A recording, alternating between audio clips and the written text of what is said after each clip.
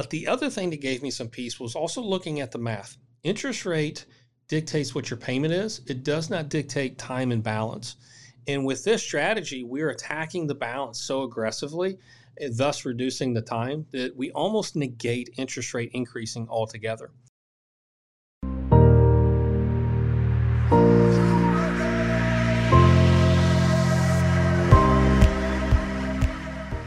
Hey gang, welcome to Replace Your University and my portion of the course, which is Replace Your Mortgage.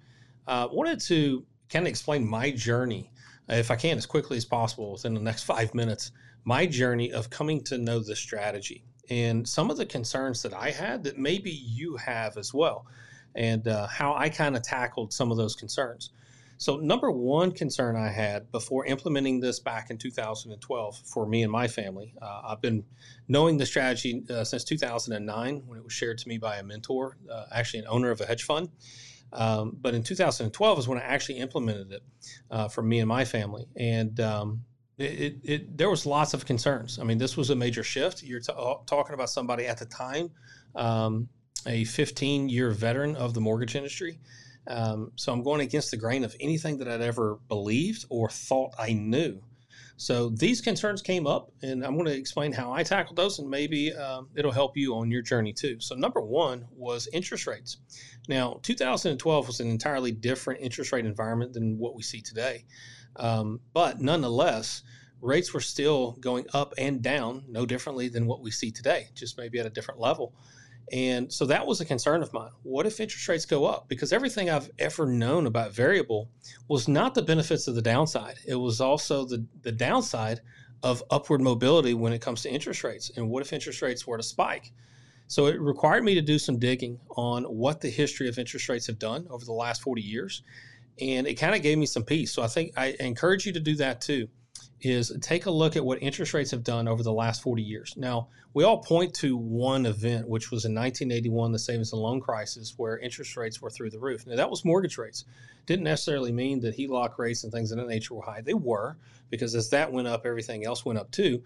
But that was mortgage rates is what we remember, because we had historic inflation and some other fundamental issues that kind of caused interest rates to spike.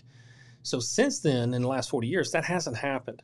But the other thing that gave me some peace was also looking at the math. Interest rate dictates what your payment is. It does not dictate time and balance. And with this strategy, we're attacking the balance so aggressively, thus reducing the time, that we almost negate interest rate increasing altogether. I just had a lunch with a CFO.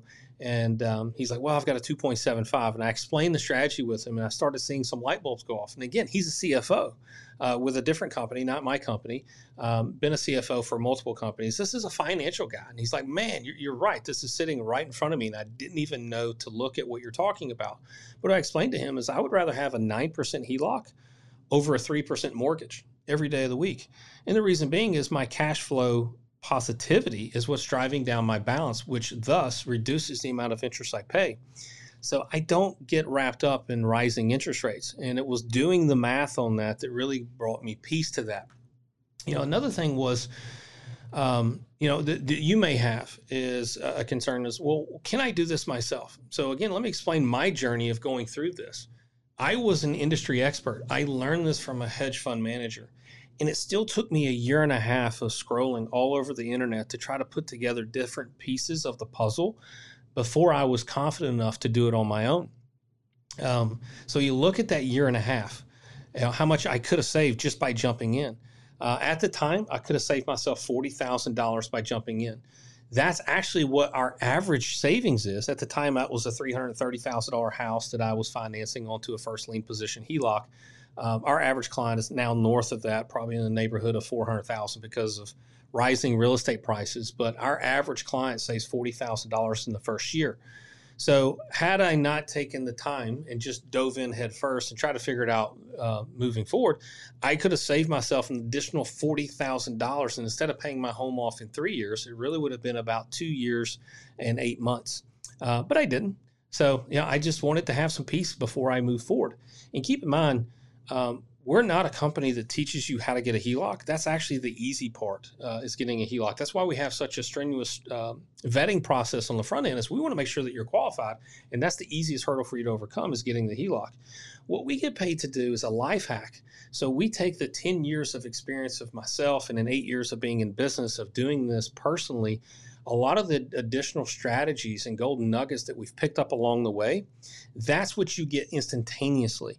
So it's going to take you about 2 weeks to learn that instead of 18 months. And along the way, that savings, that's your rate of return. And it's a massive rate of return. Another thing that I found out when I was trying to implement this for myself was that some banks are good. Most are terrible, absolutely terrible at this. And then a few are great. So I had to do all the legwork, and now I have a team that does it, thank God, that helps vet these banks and determine who are the bad ones, who are the average ones, and who are the great ones that we really want to recommend to our clients, because HELOCs are vastly different from one bank and credit union to the other. It's not like the mortgage industry where it's very cookie cutter. All mortgages are basically the same. They're controlled by the government, Fannie, Freddie, FHA, VA, USDA. The only difference between one lender or the other is service. How good is that loan officer compared to a loan officer at another company? But HELOCs is still the wild, wild west. It's not regulated the same. So every bank and credit union has a different appetite for home equity lines of credit than the other ones, especially ones in first lien position. So we have already done that vetting process, and we can tell you who are the great ones. That could take thousands of hours. We still do that to this day. We scour the market to find out who is great over the average and definitely the subpar banks that are out there. Again, it's not easy just calling up a bank and saying, this is what I want to do. They don't understand it no differently than you. Another thing is I wanted to reduce the risk because I had to do a lot of extensive research on what ifs. What if this happens? Not just interest rates rising, but we just came through a real estate meltdown. So what if real estate values were to plummet? What does that look like? As far as we know, we are the only company out there that exclusively promotes first lien position home equity line of credit, even in an increasing interest rate environment. And it may go against your normal intuition, but there's a mathematical formula there that 2 + 2 always equals 4. And first lien it not only reduces the risk to the bank, but by doing so, you reduce the risk to yourself. So you put the bank at ease, therefore you're putting yourself at ease. And one thing that we learned, or at least I learned by going through this, instead of me running out and just getting a second lien position home equity line of credit and practicing a chunking method, was I wanted to know if something were to happen again, can the bank call my line and freeze it? And the answer was in second lien position, yes. But doing my research for 18 months prior to jumping in head first, I found out that no first lien position HELOCs were called or in default. So that gave me some peace. Another thing was, fear of missing out. I knew that there were other people. I learned about this from a wealthy mentor who told me that mortgages are financial crack to middle America. The reason being is the rich don't use them and the poor can't afford them. So what I had was really, FOMO. If the rich is doing this, then why am I not doing it? And how can I get in that sphere of influence? And how can I learn what they're learning? You don't have to have that with our program. Now that we're 8 years in business, we have thousands and thousands of clients that we corral into a community where you guys can interact with each other daily, multiple times a day. I'm in there every day posting comments and doing live videos. So are my other clients in there. So you get the benefit of leveraging a massive community. And our community, for lack of better words, has become the Better Business Bureau to banks. So you could post in there, hey, I'm thinking about this bank because it came highly recommended by Michael and his team. What are you guys' thoughts on this? And they'll tell you. They're not paid advertisers or paid actors of my community. They're just paying clients, so they get to speak freely. And they'll tell you their honest opinion of how they feel about that bank and what the pros and cons are. Now, just because someone chose a certain bank that we may have recommended doesn't mean that they're a right fit for you. Because again, they are vastly different from one banking credit union to the other. But the other fear of missing out was developed strategies or developing strategies along the way. And that's something that we've learned now, having this community of different creative ways that we could take this strategy and execute what's called arbitrage.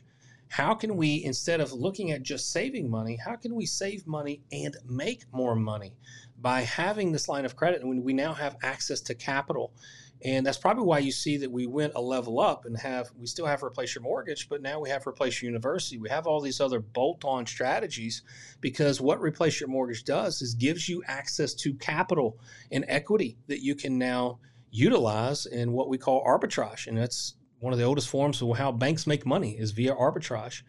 So these were the concerns that I had, and maybe they're the same concerns that you have going into this program.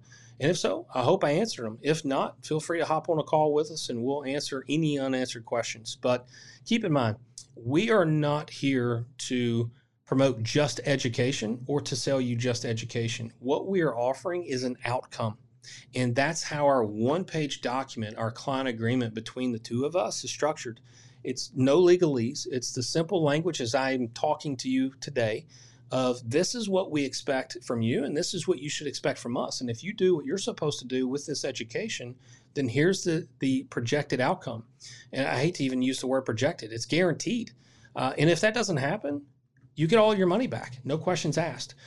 We have to perform, versus, a 7-page legalese document that says, hey, we're just education. You can't hold us accountable to this. No.